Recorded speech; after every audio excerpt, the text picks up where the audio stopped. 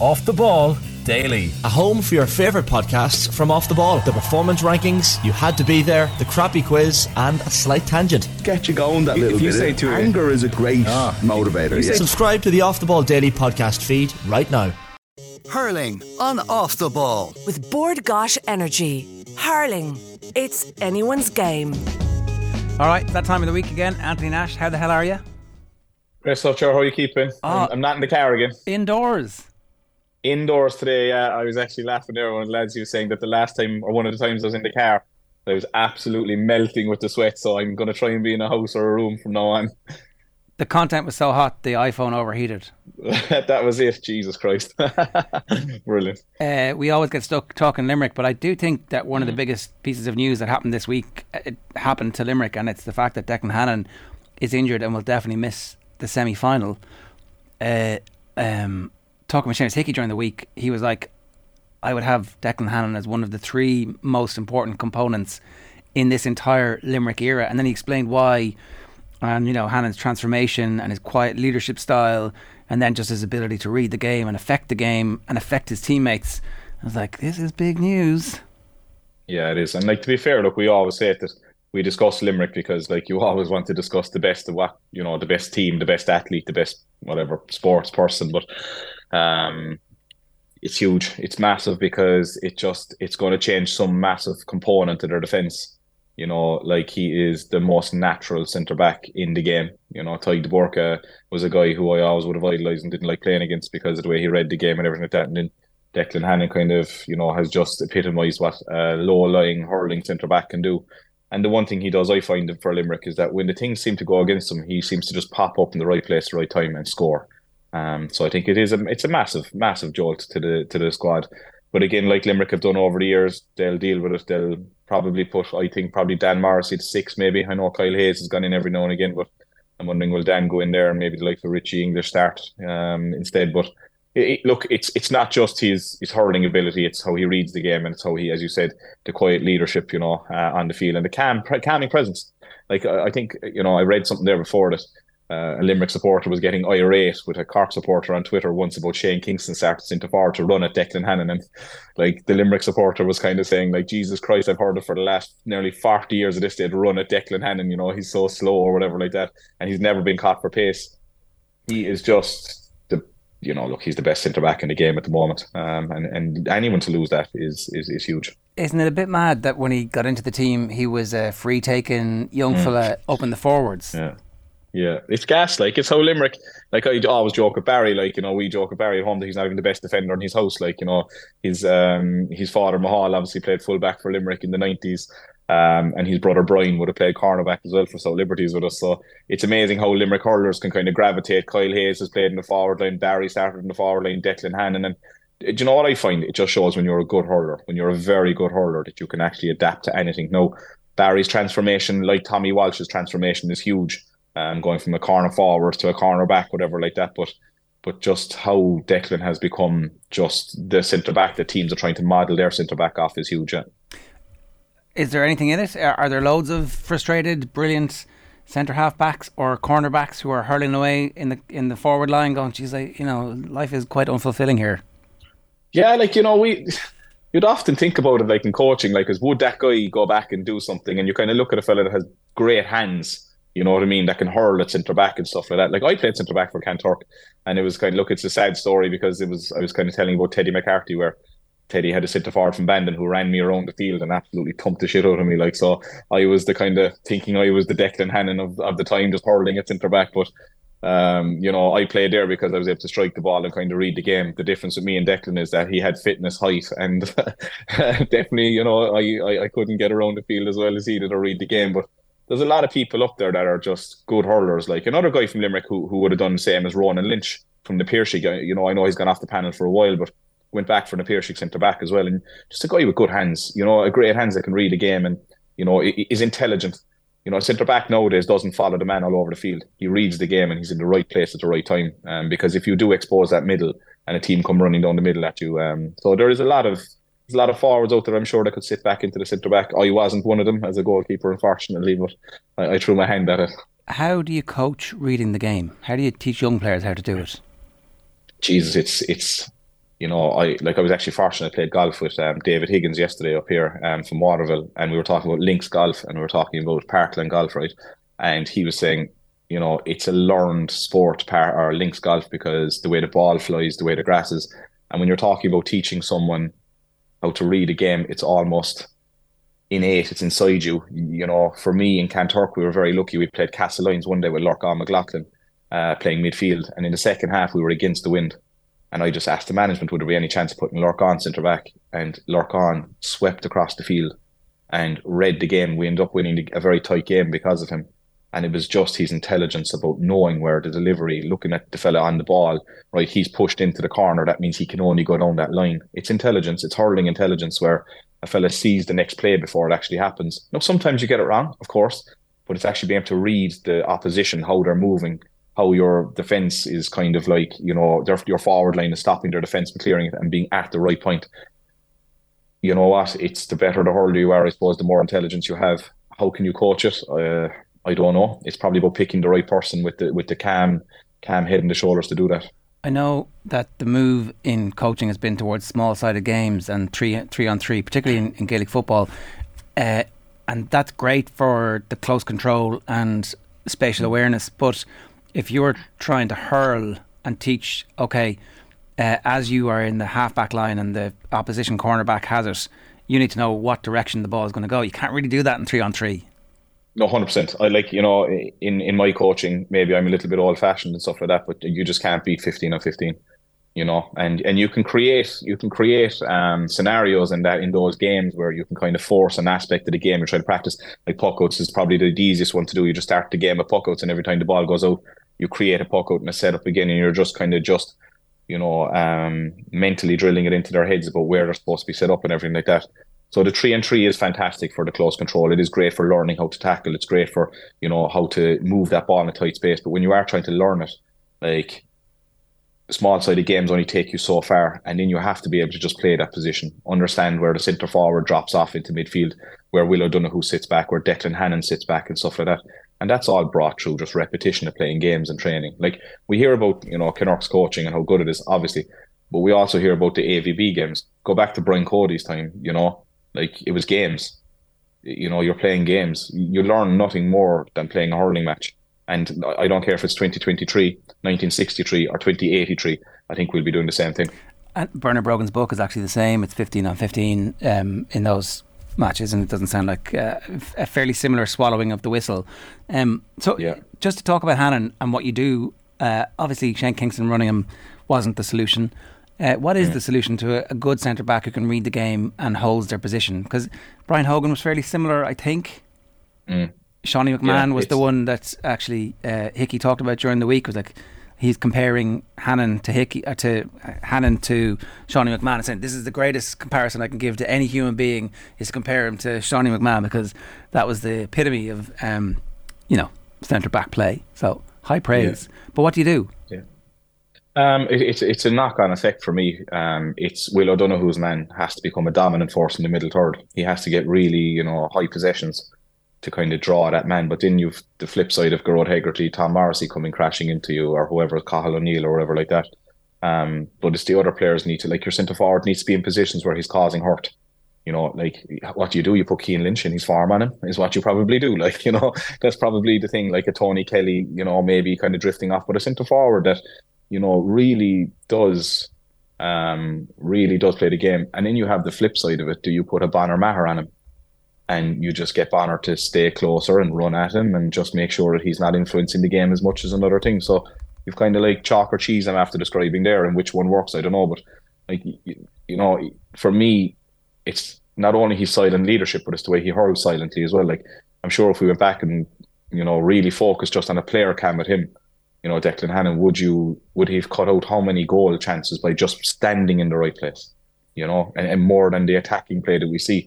But like with a Liam Cahill, you just say to Bonner Maher, go on him there and just run him, and as in not run him, but like just kind of be direct at him, keep him busy around the 45 where he's going to be. Or do you put it's a joke, like kind of a Cian Lynch on him, or a Jason Ford is probably Tipperary's equivalent to that, and just say, look, lads, when you see Jason in space, keep picking him off, just keep picking him off, keep getting up the thing. But the one thing I find in with Limerick is that they don't mind Declan Hanlon's man getting on a huge amount of possessions. You know, they don't like it, but Declan's job is to sit back, protect the goals. You know, be the outlet to the cornerback when he's on the ball. You know, because his hands are so good, his deliveries are excellent. And to be fair, like it's, you know, you're trying to, like, I'm really giving him a compliment here by saying I don't know, to be honest, which is the best solution. Because I really do think that he is probably one of the Limerick's most influential players. Yeah, maybe the thing to do is to try everything in a game, and you don't. That's it. You will. The way the game has gone, George, sorry, with Tipperary is like, in fairness to Cahill that day, he seemed to put on his Bonner Mahers at the start and his guys that were just workhorses to really get into the game, create that battle, and then spring your hurlers towards the end. So maybe it is a mix of him marking one style of player at the start, as you said, and then maybe putting on a hurler on him after and keep swapping them around and just keep them thinking. And that's what Tipperary always did back in when I first started playing. The Tipperary forward line was the best team I ever played against for swapping players. You were looking at Seamus Callan 1 minute, and then you're looking at, you know, even the likes of Lar Corbett towards the end of his career. You're looking in front of you, next year, 2 seconds later, you're looking at John O'Dwyer, and you know what I mean. And next thing, a defender can't get into his routine of marking the same player. That was Eamon O'Shea's. That was his imprint. Let's talk about the Galway Tipp game then, because you mentioned Tipp there. I don't know. I guess I don't know what I don't know about this game, and I think afterwards we'll be like, oh, well, that makes sense. But so Galway have hurt, but they also have patches of unbelievable performance. They've got Conor Whelan in form. Tipperary have everybody fit. They did score 7 like we predicted. So they're no longer under the radar. What, when you're thinking about this game, what's the first thing you start thinking about? Munster cockiness. For me, it's kind of looking at the championship and seeing what Tipperary have gone through, and you know, right, what I would love as a neutral is a consistent 70-minute performance from Galway and Tipperary to bring what they've been bringing all year, and then we are set up for an absolute cracker. You know, like for me, if Conor Whelan's inside, I'm only preempting with Cahill Barrett will probably, you know, or someone like that will be on him. Like you're trying to, for me, if I was going out against Galway in the morning, I'm just saying, lads, Conor Whelan, just make sure he's as quiet as possible. You know, you have an energetic player on him that's marking him side to side and stuff like that, and make sure he's quiet. I just want to see a 70 minutes from Galway, you know, because when they do, they're definitely one of the best teams in the country. And again, it's a compliment to them. The frustrating factor, I'm sure Henry is standing on the sideline pulling his hair out. The biggest disappointment for me for Galway was the fact that Kilkenny's injury list was so large, and we spoke about that, and then they still, you know, didn't get over the line. Have they the potential to win? Yes, of course they do, and I never doubt a Galway team ever, because the calibre hurler they have. What I've seen so far this year, Tipperary for me go in as favourites. I just think that what they've shown in Munster has just been like a twist upside down to what we saw last year. So I really do think that it'll take a 70-minute plus performance from Galway to beat Tipperary. They're obviously capable of it. They just haven't done it yet.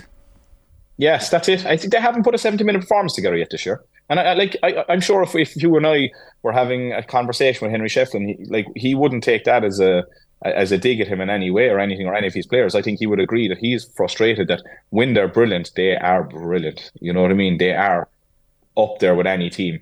But when they just don't seem to kind of, it's not click, but it's just when they don't seem to stick to what they're supposed to do, then they just allow teams a large purple patch. And I think if you allow that Tipperary team a large purple patch, you're going to be gone out of the game before you won't be able to catch them back up. Like the heavy scoring that Tipperary are capable of, and that we've seen from them in patches as well. Like this is, I don't know if it's the first time, but it certainly feels like it's the first time they're going to have their strongest forward pack available to them, where, you know, forward fitness looks like it's where it needs to be. Seamus Callan is named to start. I think Callan's goal record against Galway is particularly good. I know it's good against everybody. Yeah.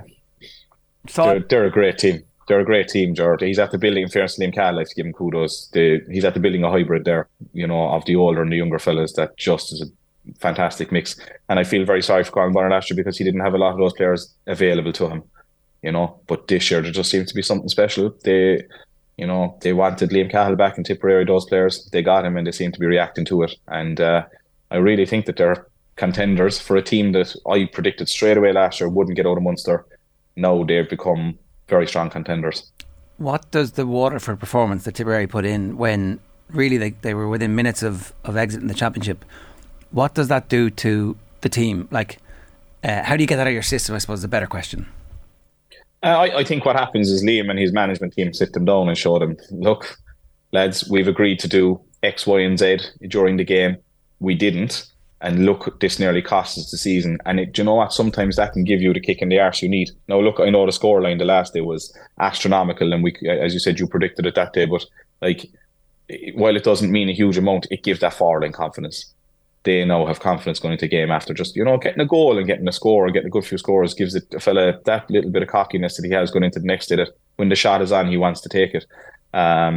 And you don't want to give Tipp forward line much confidence from any county. But I really think that game could have been. They could look back at the end of the season and say that was the turning point for me. I'm not saying they're going to go and win All Ireland, but I think that there's a huge performance in them still. And again, the only way I can see Galway winning is, and if it does happen, it's going to be one hell of a game, because Tipp Galway games are brilliant. You've got two hurling teams that are just going to go at it. They're great games. And a high scoring thriller is what I'm hoping for, and quite possible, but it needs a 70-minute Galway to have that happen. I don't know if you heard Scale this week, but he was unsparing in the details of how much he hates Tipperary, because that's the local rival. It was like proper hatred, which I actually love to hear, because it's when he was younger, right, I heard a story from one of the lads. He said how much he hated Cork as well. This fella just seems to hate everybody, right? So this is why I haven't joined the podcast just yet. I think I might leave it off. We might get a bit heated, but he seems to hate everybody, and even it was a Davy 50 to go off as well. So I'm probably the calmer goalkeeper on News Talk, which isn't in itself probably isn't an amazing achievement, but I get it. And you know what, right? They're two similar counties. They're both very proud hurling counties with unbelievable talent. They're a team that I really look forward to watching that match. So and again, I just really hope it lives up to this billing. Is there anything from a shape perspective that you're seeing from Galway that has changed over the course of Henry being there? Like, we were wondering what the Conor Whelan situation was, and then obviously the last day he erupted. So have they fixed that? Is that something that they've worked on and got better at, and that would be something in the plus column for them? So I worked with a few games with Sky last year on the sideline that Henry's Galway were playing, and I found that his wing forwards definitely became more defensive. I think he really got him working harder. I think it was more of a, look, you could see it was a Kilkenny, Henry Shefflin kind of bring that bit of grit and determination into the team. For me, like, the Manions are so important. Like, I presume Pádraig is going to go back out the field, and Cahill, is just like, he is there. I said this a few years back, that Tony Kelly and for Clare and things like that, I think that Cahill can be that player. He's just such a beautiful, stylish hurler. And for them to come through the game, those three guys need to have,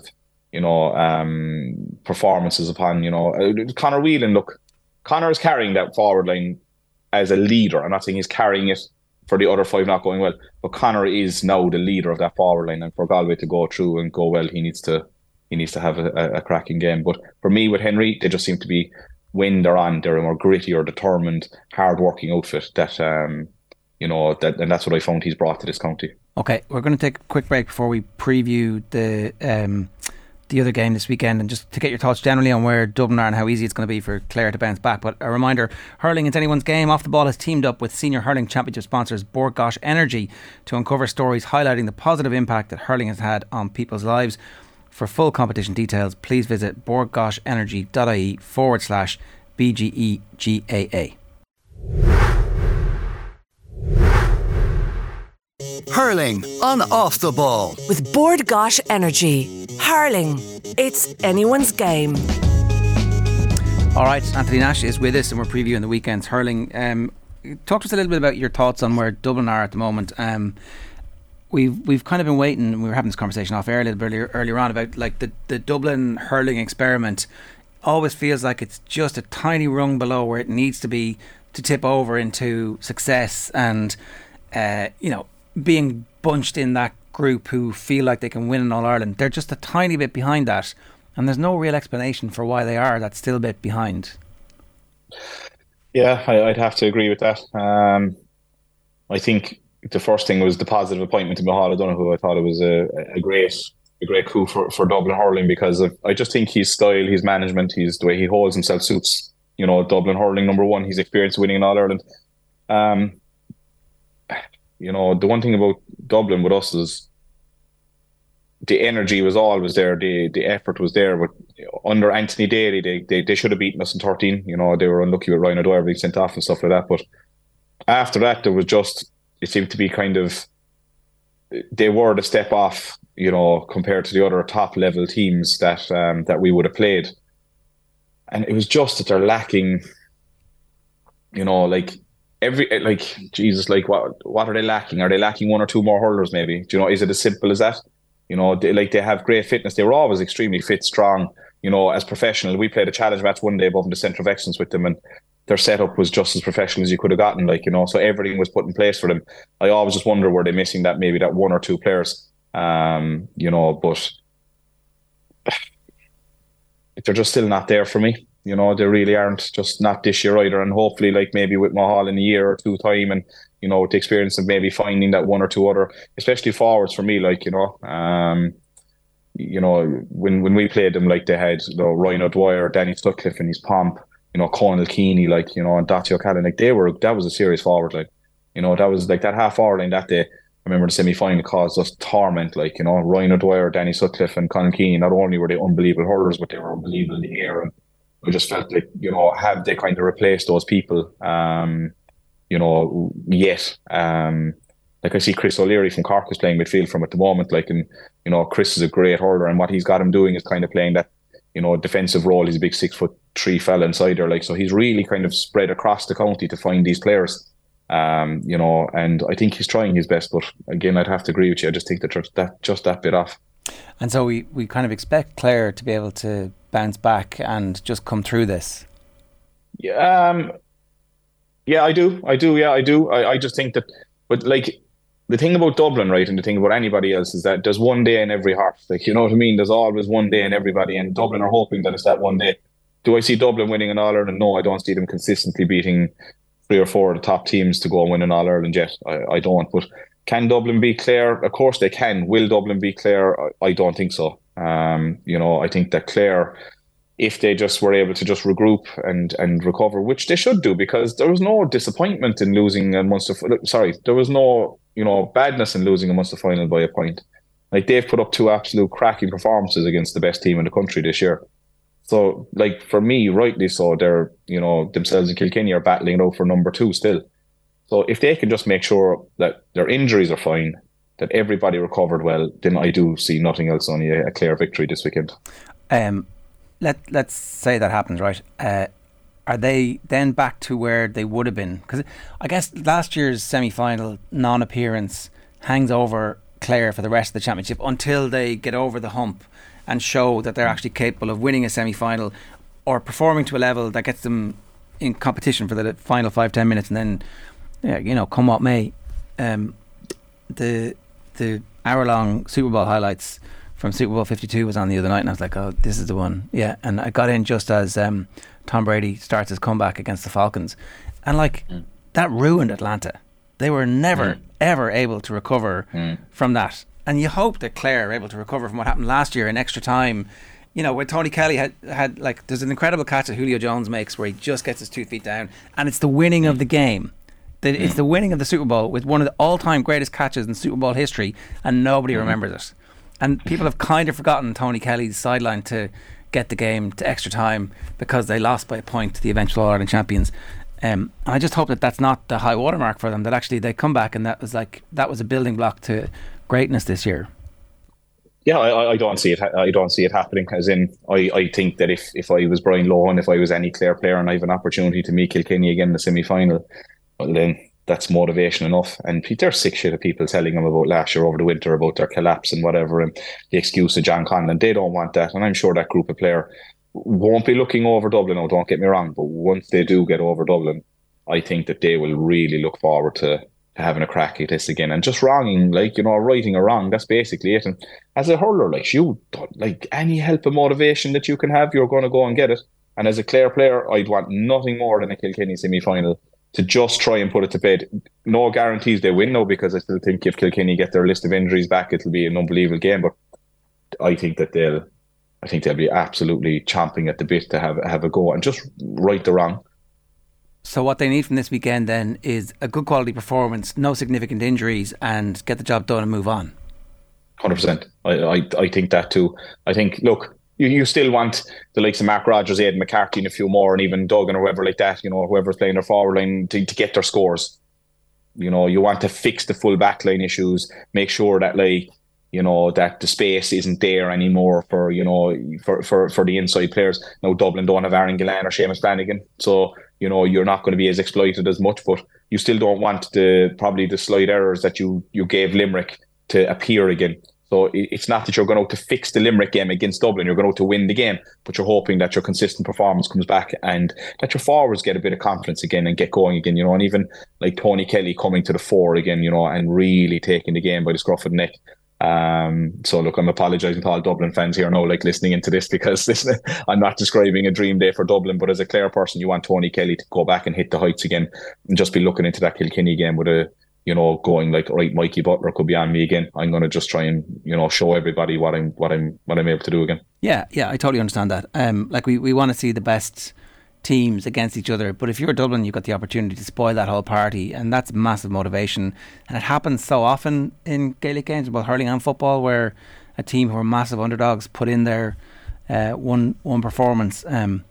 So yeah, there's a possibility of it happening. I did want to talk about one other thing with you before we go, and that's the scoring record that Patrick Horgan and TJ Reid are currently duking it out for. Patrick Horgan this week was very pissed off, and people were asking him about retirement. We talked to him, but didn't ask him about retirement because we were more interested in his pursuit of the scoring record. And he started to smile when he was talking about it. It's a team game, but actually that matters to him, and it clearly matters to TJ Reid as well. Of course it does. And rightly so. Your number one dream as a hurler is to win an All-Ireland. That's it. You win in province, you win in All-Ireland, that's it. And then after that, individual goals and accolades, of course they're important. Why are All-Stars there? Why are these records out there? Why are they important? Hoggy's a huge Tom Brady fan, so he'd be looking at Tom Brady's throwing, and all that, and he loves Tiger Woods and Ronnie O'Sullivan. He loves the best of the games, best of all the athletes. So he, of course, wants to be leaving the GAA with the top scoring, and so does TJ Reid. And they should be allowed to speak about it. We should be allowed to say, yeah, I am going for that. Of course, yeah. Instead of somebody going, it's a team game. Yes, of course it's a team game. You want to win an All-Ireland. But if there's an individual accolade or an individual award out there to be won, go get it. Man of the match. Does any player want a man of the match? Of course they do. They want to be in the winning team getting the man of the match. But of course you want individual accolades. But we have a thing here in Ireland that, we're begrudging of people talking about, things that they do. Why? We'll be wheeling these two off the field until one of them gets that actual award, you know what I mean, or that title to whoever is the highest scoring. But both of those players, I don't know what TJ's thoughts are. I'd be surprised if he finished up this year, but I know Hoggy would want that. Again, we're very close friends, but I wouldn't bring it up with him. Come here, if it was me, of course I'd want it. But let him off, let him duke it out. Isn't it great? It's fantastic. It's Joe Canning had it up, until recently. Then the two boys came along, and let's embrace that rather than people, worrying about it. Embrace it, and of course he should be smiling. What an honour for him and his family to be in that position. Our strong belief is that TJ won't be going anywhere anytime soon, while the record is on the table. And I think it's actually something that we can make more of a deal out of, in a way that I know your point about the begrudgery is definitely part of this, but these records are really interesting. They're the type of things that 7, 8, 9, 10, 11-year-olds are absolutely fascinated by, and you suck that generation in by going, this is the greatest scorer of all time. You've got to go and see him if you can't possibly do it. We could still do a little bit of work on all that, I think.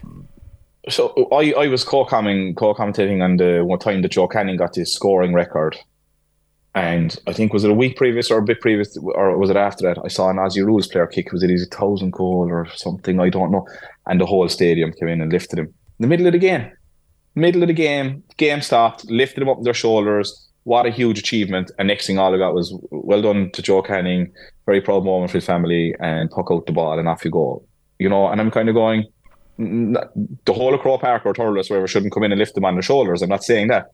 But something should have been up on the scoreboard. Something should have been, there could have been a 30-second pause to just go, what this man has just done. No, we can't do it at the moment with Hoggy and TJ, because it could be every second game stopping over and back. But maybe at the end of the season, you could do something just to say, look, 2023, currently TJ Reid is holding this.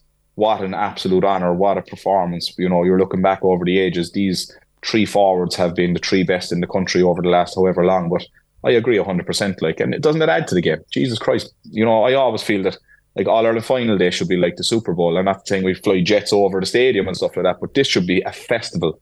Like, I was actually up here, right, at the golf event here in Sea Point, right, and it's a kind of a, they bring people from all over the world to play in it, and they were all asking about hurling and stuff like that.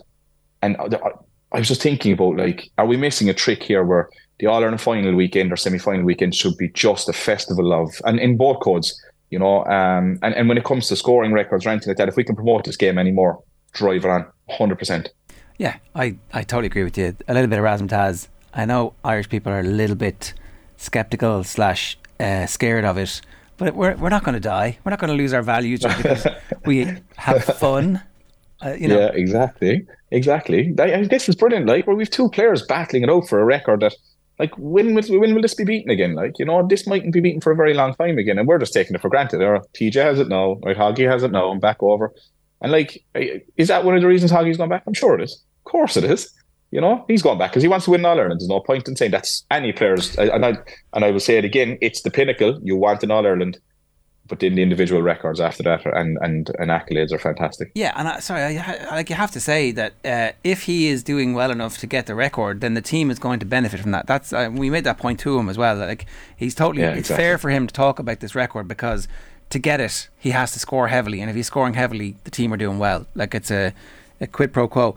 What's he like? Because we've had him on a couple of times, and he's a great fella, but the cold, hard assassin, when he's sitting in his car chatting to you, doesn't come across, and he clearly is one.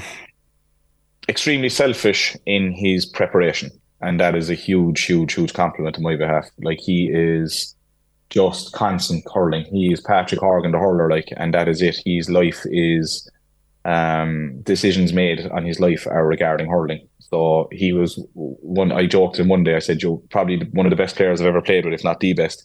But you're the worst teammate, because if I wanted to do something and it was affecting his recovery or he was like that, we weren't doing it, like, And he'd wreck my head coming off the field as well, to stay on for a half an hour practicing penalties and 21s as well. And I didn't want to be there, so I used to save one and walk off and drive him nuts, and I'd be getting hurled abuse left, right, and centre. And if he scored, I'd probably be pushing him on to go for another one, So I got on great with him. We were the first onto the field and the last to leave it throughout our career. He'd be practicing frees and I'd be picking him off for puckouts. And to me, that was a sign of a fantastic teammate that I knew when I turned up the day I didn't have to worry about Hoggy. The compliment I used to always give him was when he was taking a free, I used to go back into the goal and take a sip of water because I knew where it was going. There was no fear of him, and the time and effort a free taker has to put in. Like, one of my other pet peeves, to jump sideways, when I see a fella going, he got 110, Asher 7 of them for frees. Would you ever F off, right? Frees are probably having a free taker that can score on a consistent basis is probably one of the best things. And throughout my career, I'd Hoggy, So I was so lucky to have that, because it was just one less job that the rest of the team had to do, because he was at home practicing hours upon hours. So what's he like? He is a driven hurling man, a driven hurler, and wants to be the best, and that's it. All his idols, as I said to you a while ago, are the best in his sport, in their sports, and I think he wants to be the same. It's just struck me as well, you stole a lot of goals from him when you were taking all those penalties all those years. It was funny, yeah. We used to have a slag about it, right? Like, but then when the rule changed, then he took back over, and again, I was so lucky that we had someone like him to be able to score them, because in 2014, I think he got 2 against Clare, penalty in a 21 and stuff, and other teams struggled to have a fella to do that. So what's he like? Off the field, he's great crack, great fun, good guy to be around, and then a great person to have in your team, because you knew you didn't have to worry about him. If he'd been able to take all those penalties, he could retire happily now, only you ruined it and you're going to have to make him play for another couple of seasons. Yeah, I don't think so. I still think he'll be going. He's one of those guys that joked him one day he'll be taking out the false teeth and stepping into the goal for the Glen at the age of 45. So he'll be hurling until he can't walk. Well, him versus TJ is going to be one of those battles for the ages that we should lean into over the next couple of years while we still have it. Good stuff, Anthony. Thanks for joining us. Cheers. Good stuff, Ger. So, thanks very much, guys. Anthony Nash with us this Friday. A reminder now, before we go, we're going to hear a little bit more from the hurling pod in a while. Some great news for fans of the show. The pod are off to the Bord Gais Energy Theatre in Dublin this July, and you are invited. Will, James Scahill and Paul Murphy will be joined by the living legend Joe Canning and by more hurling legends just a few days before this year's All-Ireland final. It's in the Bord Gais Energy Theatre on the 20th of July. It's an exclusive off-air event. Tickets are limited, so don't delay. Go to offtheball.com/events for more. All proceeds from the show will go to the Dylan Quirk Foundation and to Focus Ireland. Bord Gais Energy, proud sponsors of the All-Ireland Senior Hurling Championship.